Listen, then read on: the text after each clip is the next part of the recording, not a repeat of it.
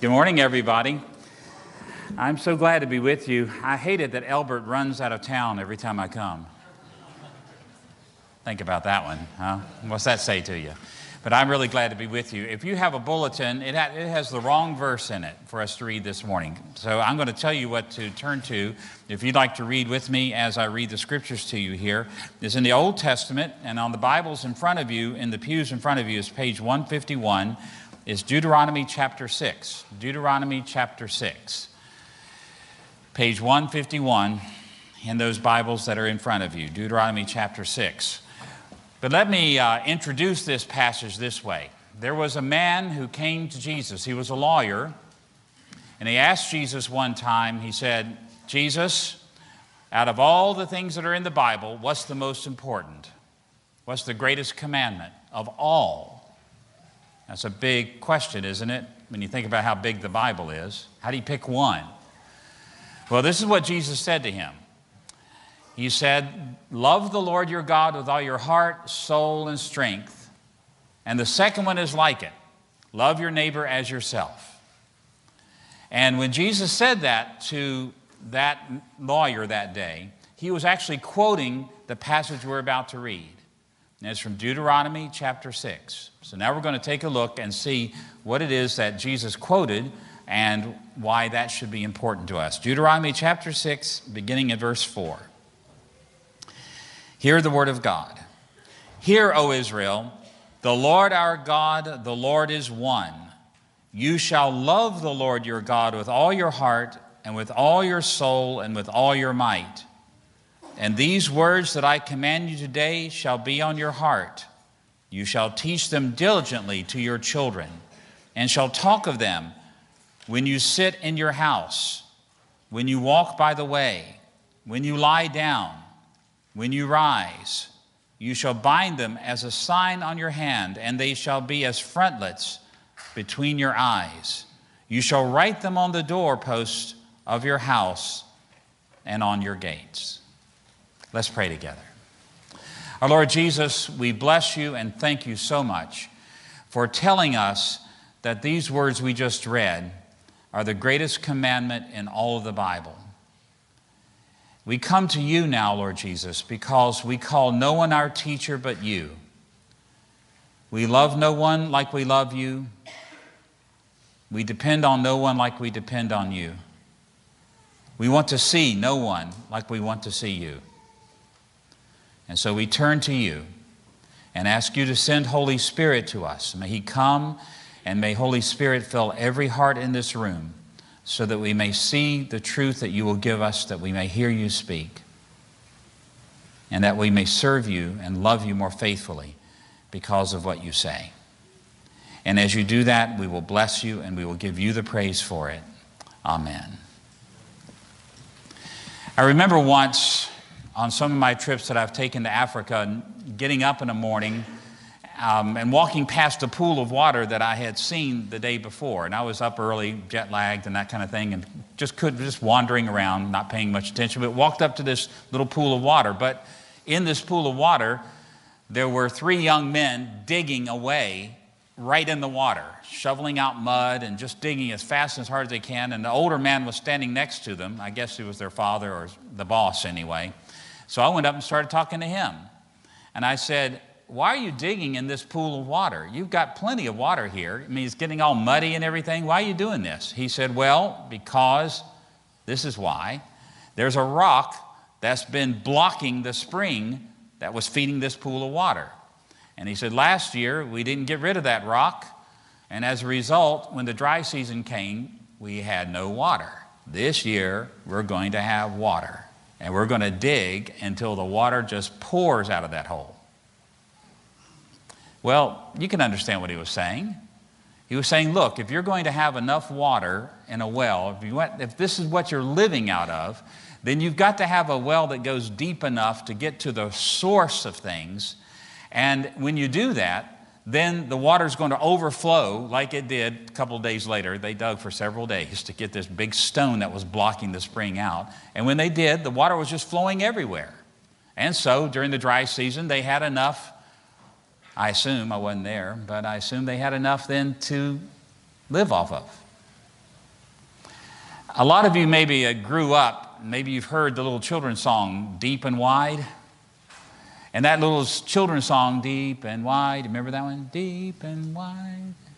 Can you sing it? There's a fountain flowing deep and wide. Yeah, good. And that song is about God's love for His people, how deep it is, how wide it is, how deep it goes down, and then how much it overflows into every area of life, every place you can imagine, because a deep well will do that. Well, this morning we're going to talk about deep and wide love, but we're not going to talk about so much God's love for us, but we're going to talk about our love for God being deep and being wide. Now, I was here about 3 months ago. Is anybody here when I was here 3 months ago? Yeah, we had one person. It's okay. I don't expect to remember anything I said anyway. But we actually looked at that passage where Jesus says, this is the greatest of the commandments. And I just want to tell you something about it that's real important, because when we say to each other that the greatest commandment that Jesus believed was in the whole of the Bible is that we should love God, that's a weird thing to say unless you lived in the days of Jesus. Because in the days of Jesus, they understood love in ways that we don't understand it anymore. When we say love now, and we talk about it all the time, what we basically mean in a pagan America today is giving pleasure to people, receiving pleasure from people, and when we do that, then we're in love. But that's not the way they thought about it in the days of the Bible. It's not the way Jesus thought about it either. In the days of the Bible, both in Jesus' day and back here in Moses' day in Deuteronomy, love was a word that politicians used. Can you believe that?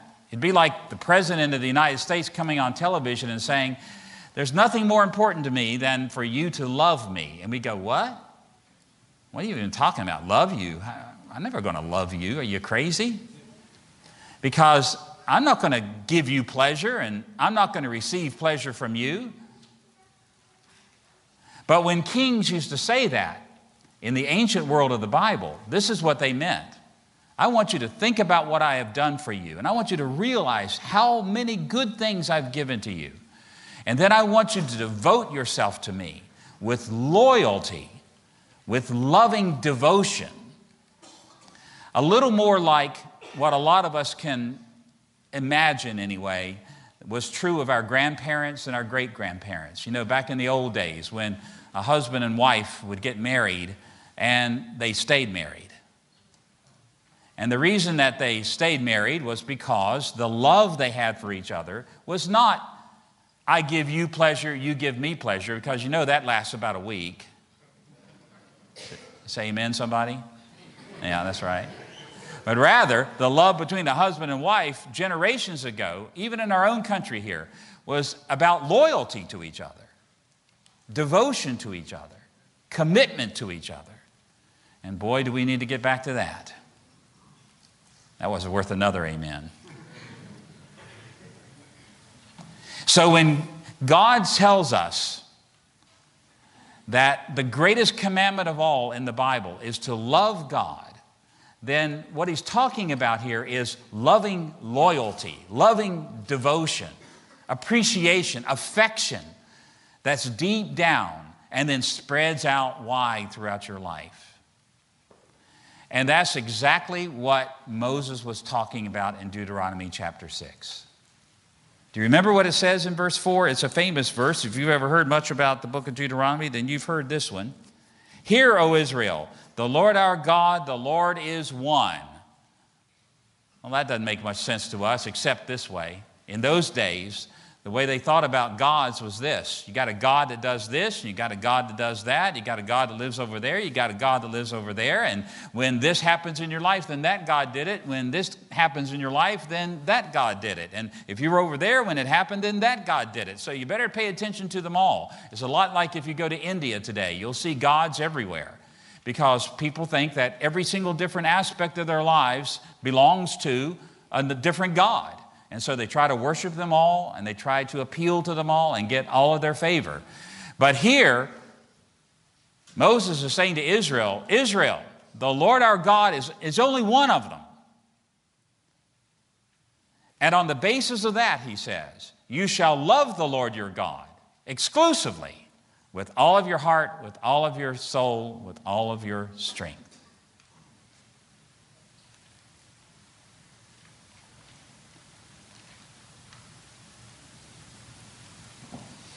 I don't know about you, but when I hear I'm supposed to love God with all of my heart and all my soul and all of my strength, I kind of go, wow, that's a lot.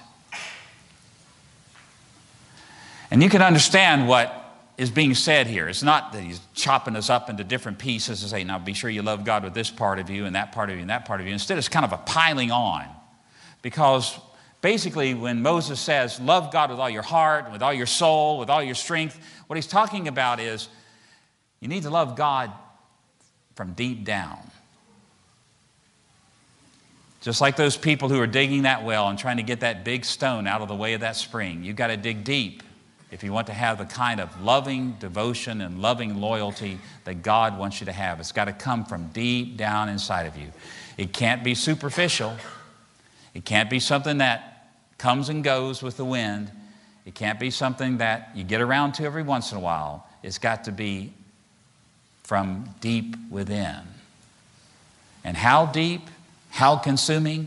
All of your heart, all of your soul, all of your strength. Now, if you're not a follower of Jesus, I know that all this stuff may sound pretty strange. You know, why would anybody ever be that much in love with God? Why would anybody ever give everything they've got deep down inside, their whole soul, their whole heart, their whole strength in love to God and devotion and loyalty to Him? Well, I can tell you it's really not that hard to understand if you can just go with us for a step or two. You see, because Christian people have become convinced of something, and that is that every good thing in their lives, every single one of them, comes from God.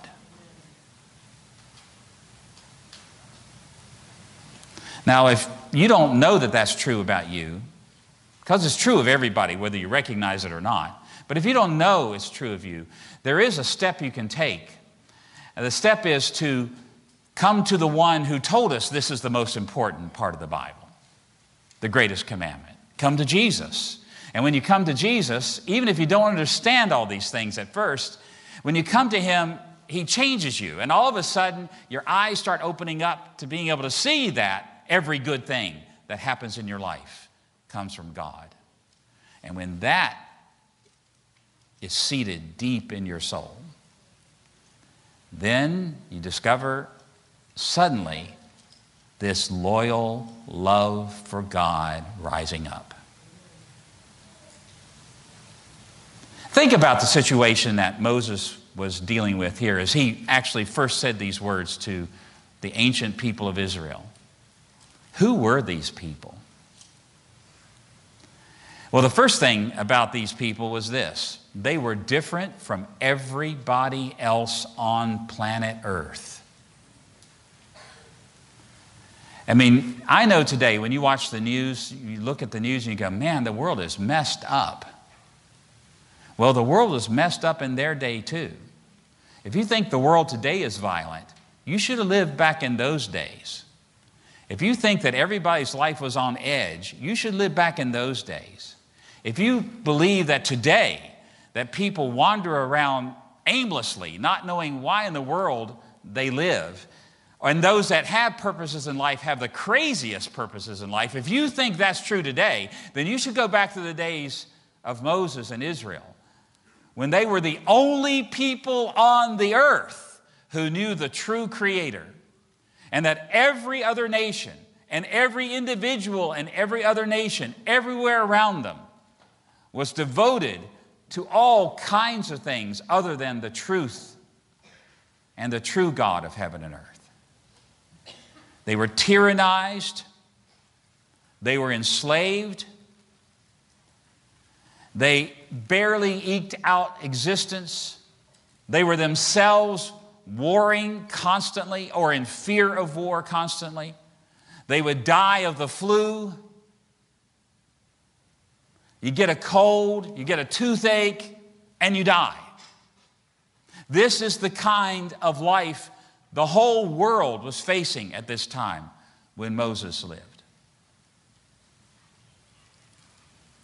And he looks at Israel and he says, you are different. And the reason you're different is because God has loved you.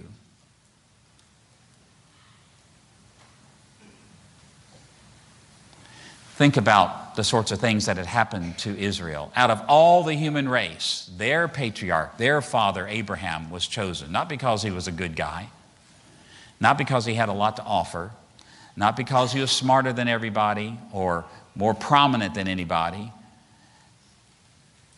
It's purely because God loved him. And because God loved him, he loved those that came from him. And even when they went into Egypt, he didn't forget them. While they were under the tyranny of Pharaoh and under the tyranny of the gods of Egypt, God stepped in and God delivered them. And understand that the Israelites who were enslaved in Egypt had no hope whatsoever of ever being able to escape on their own. They knew that they were absolutely helpless when they were in Egypt.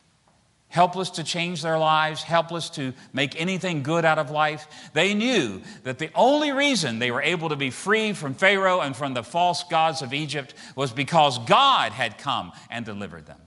You've seen the movie.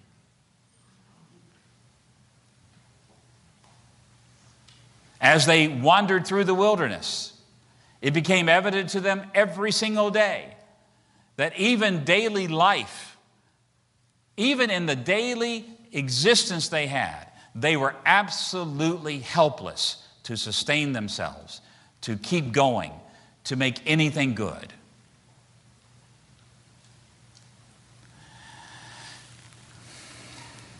In America, we have a sort of twist on something that actually came from our Christian background. A lot of you will know that Bible verse that says, I can do all things in Christ who strengthens me. You heard that one before? Well, what happened in our country early on was Christians believed that, and they had this attitude of, we can do all things in Christ by the power of the Holy Spirit. We can get out there and we can do things for the kingdom of God. But as our country became more and more secular, as religion became less and less important, we can do all things in Christ changed into we can. It's that American can-do attitude. Now, I like that American can-do attitude if we can keep from being just too proud of ourselves and too self-confident, because at least it gets us up in the morning and we think maybe I can do something with my life. And I've been to parts of the world where people are just absolutely convinced they can do nothing with their lives. That they're victims 100%, that they'll never be anything but a victim, and if they can just avoid pain, then they've succeeded in life. A lot of people in the world are like that. But we have this sort of can-do attitude, this sort of secular version of, I can do all things through Christ who strengthens me. And as good as that is, as helpful as it is in life to know, if I work hard, I can get some things done here. As good as that is, it is one of the biggest obstacles you and I face to being people who love God with everything we've got. It's the greatest deception that you could possibly believe, that when you get up on Monday morning, that what happens on Monday depends on you.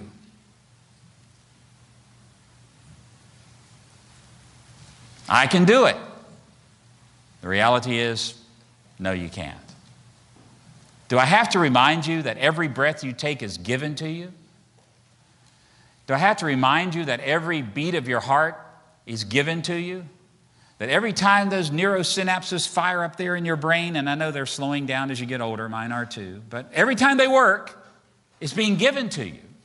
You have no control over those things. And the same is true even in the areas of life where you think you do have control, because without those, you can do nothing.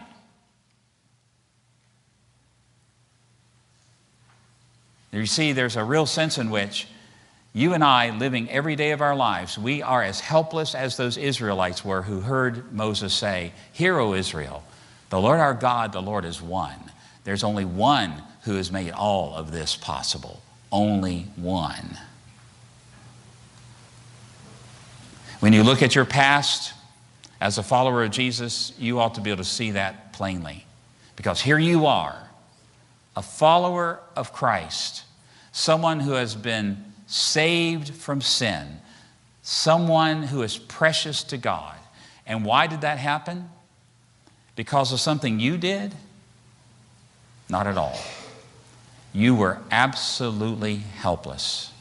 At a time when the world was in one of its darkest periods, God sent His Son. And God's Son died on a cross voluntarily. And He was raised from the dead. And He now sits in heaven at the right hand of God the Father. What did you have to do with that? Nothing. So for all the can do, for all the self-esteem we try to teach our children to have, and it's important in the right way, it's important to do that. There is a bottom line here, and that is there is only one who has made your life what it is today. So that every good and perfect gift that is in your life has come from God, and you are absolutely helpless.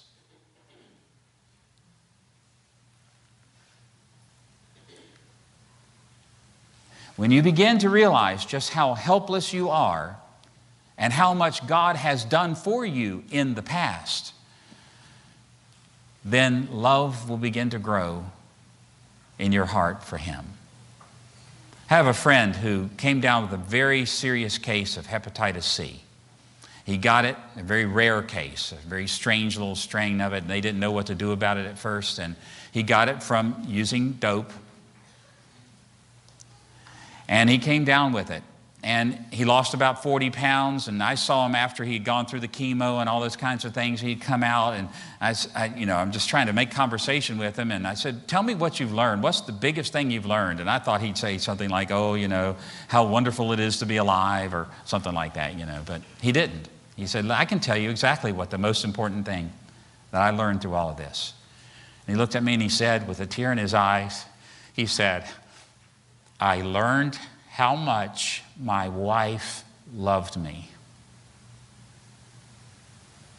I said, "Really?" He said, "Yeah."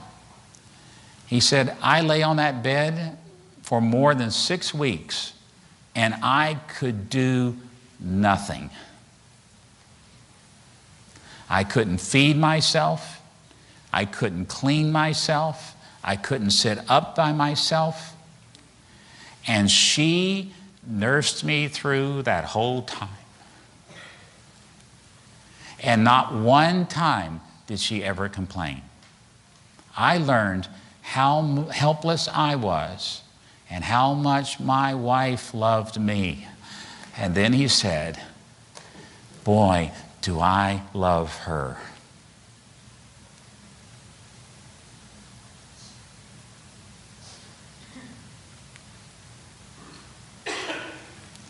Will you have to go through an experience like that to know how much love has been shown to you, how helpless you are, and how much God in Christ has done for you, so that you will be able to say, "Oh, how I love Him"?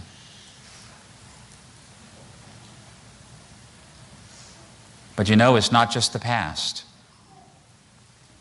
In the book of Deuteronomy, later on in this chapter, Moses looks at Israel and he says, "Let me tell you, you should love God because you've been so helpless and He's done so much for you. But let me tell you why, another reason why you should love God. It's because of the future. I'm taking you to the promised land, a land flowing with milk and honey. It's going to be great over there, except that it's full of enemies that are invincible. and you have no hope of anything good coming in your future unless God Himself gives it to you.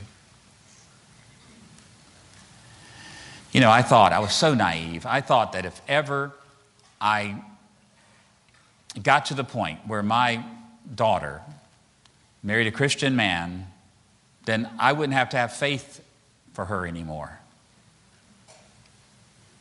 Well, she did. Has 3 lovely children, and then all of a sudden, I'm required to have faith again. Crazy grandchildren. Do you understand how much your future, all your hopes and all your dreams depend on God showing you mercy? And how helpless you are to control your future? In the mundane, the silly things of life, your health, even your eternal salvation is not in your hands. Your future is all in His hands. You want to know why you should love God with all your heart? Dig deep down inside, all your soul, all of your strength. How that kind of love can be your love for God. It's to know how helpless you have been in the past and how helpless you are for the future.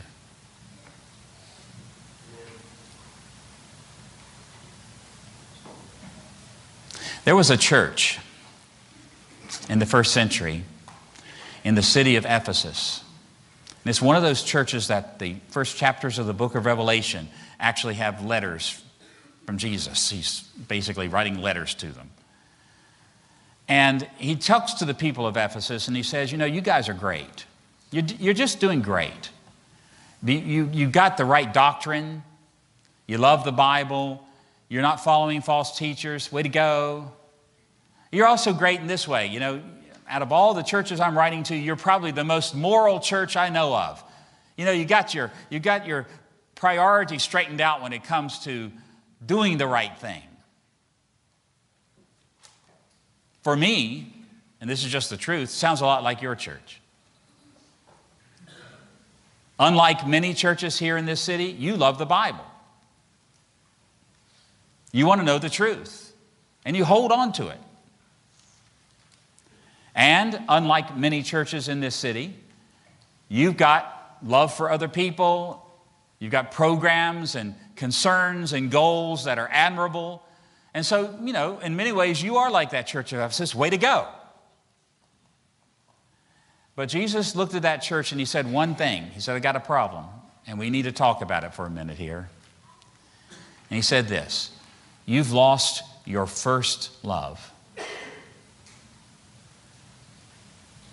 You know the right stuff, you're doing the right stuff, but you've lost your first love. Now you know what that means. If you've ever been in love, you know what it's like when you first fall in love with someone. They are everything. They're everything to you. Nothing's more important than that person that you love when you first love them. Give it a few weeks, things kind of go dull. Actually, it's about 18 months and things go real dull. It's biology, by the way. But you know what it means to be so captivated and so appreciative and so concerned and so devoted and so overwhelmed by that other person when you have first love. You know what that's like. That's what Jesus says is the greatest commandment of all. Know your helplessness in the past. Know your helplessness in the future. Know that every good thing that you have, and they are many, come from the hand of God. Have first love. Be enamored with Him. Be amazed at Him. Be preoccupied with Him. Want nothing more than to honor Him.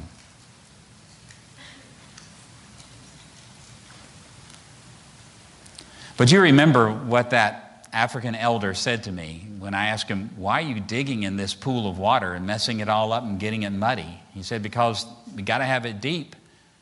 And we're going to keep digging until we open the spring up enough that it overflows, that it goes everywhere. Because only then will we have water during the dry season.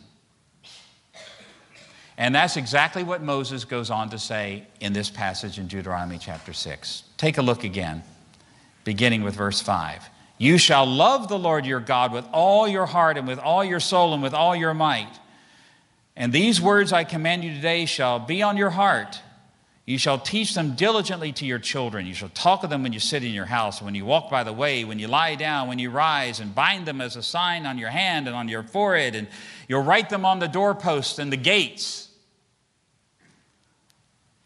What's he saying to them? Look, if you've got this deep well of love, if you know how helpless you've been and how helpless you are in the future, and this causes you to have first love for God, then something's going to happen. And it's this: the water of love is going to overflow everywhere in your life.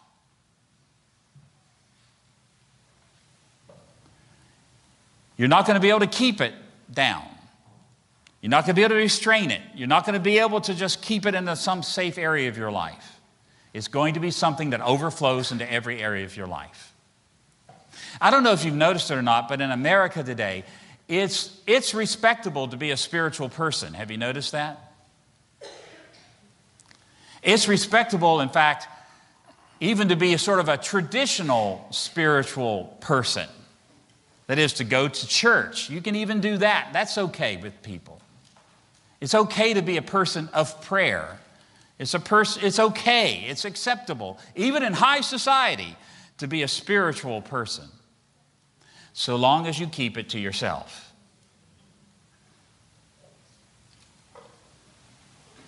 Because for us today, religion is only safe when it's kept private. And in fact, in a day when religious terrorism is obviously a threat to all of Western society, it is not a particular religious belief that is the cause of this from the world's point of view. The problem is not that religion. The problem from the world's point of view is they won't keep it to themselves. They can be spiritual in that way, but don't talk and don't try to change the world. Don't let it overflow into other things, which should let you know what they think of you. Because as soon as your religion overflows into your life, like Moses describes it here, so that you can't get it off of your mind no matter what you're doing at the office, at your house, walking down the street, going to court, going to the grocery store. When your religion is that important to you, now you're messing with other people's lives. And you, Christian, are the potential terrorist just like anyone of any other religion. You're the dangerous one because your religion is affecting your practice. We can't have that anymore. Have you seen it?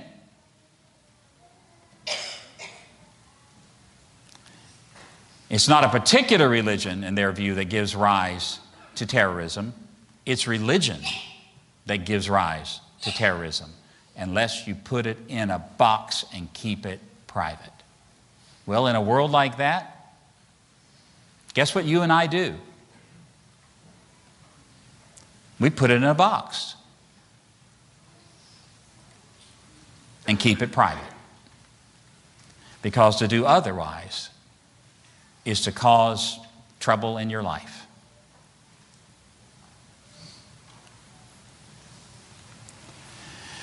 I hate to get my hair cut in Orlando, where I live. I hate it. You know why? It's because I can't find a manly barbershop in all of Orlando.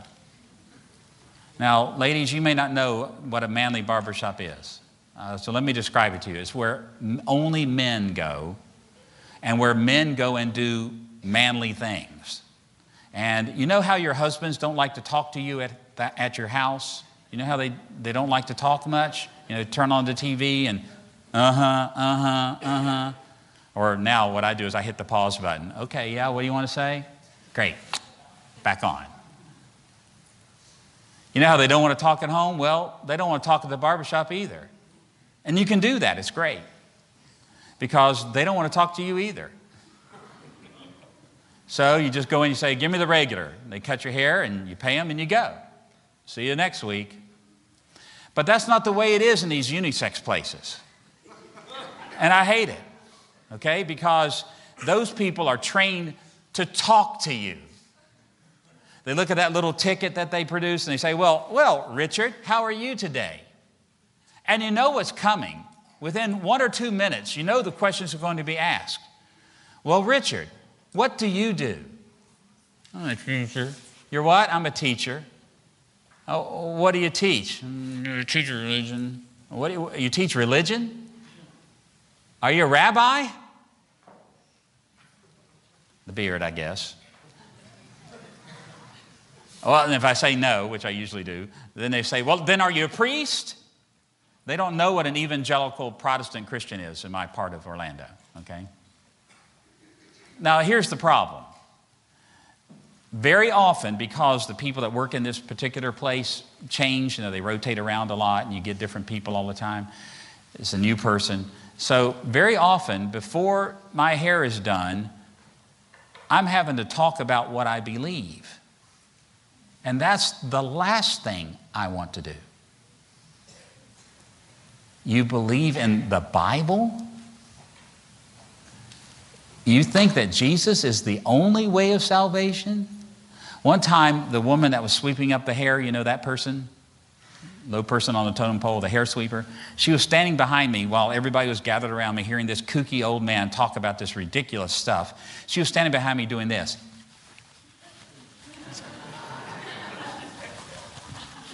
Like that. I wanted so much to tell her, I can see you in the mirror. I didn't. I let her off the hook. But I hate that because I know what the world thinks of religious people. You're a kook. I know what they think about these fanatics like you and me. And so what I want to do is just go there and get my hair cut. I want them to like me and respect me and think I'm a great guy. I guess the worst part of it is that when they find out you're a Christian, you have to leave a really big tip. But I do. Don't you feel that way sometimes? That you just kind of like to box up your religion? Keep it to yourself? What Moses is saying here is that if you have love for God that comes from deep down, you can't keep it to yourself anymore.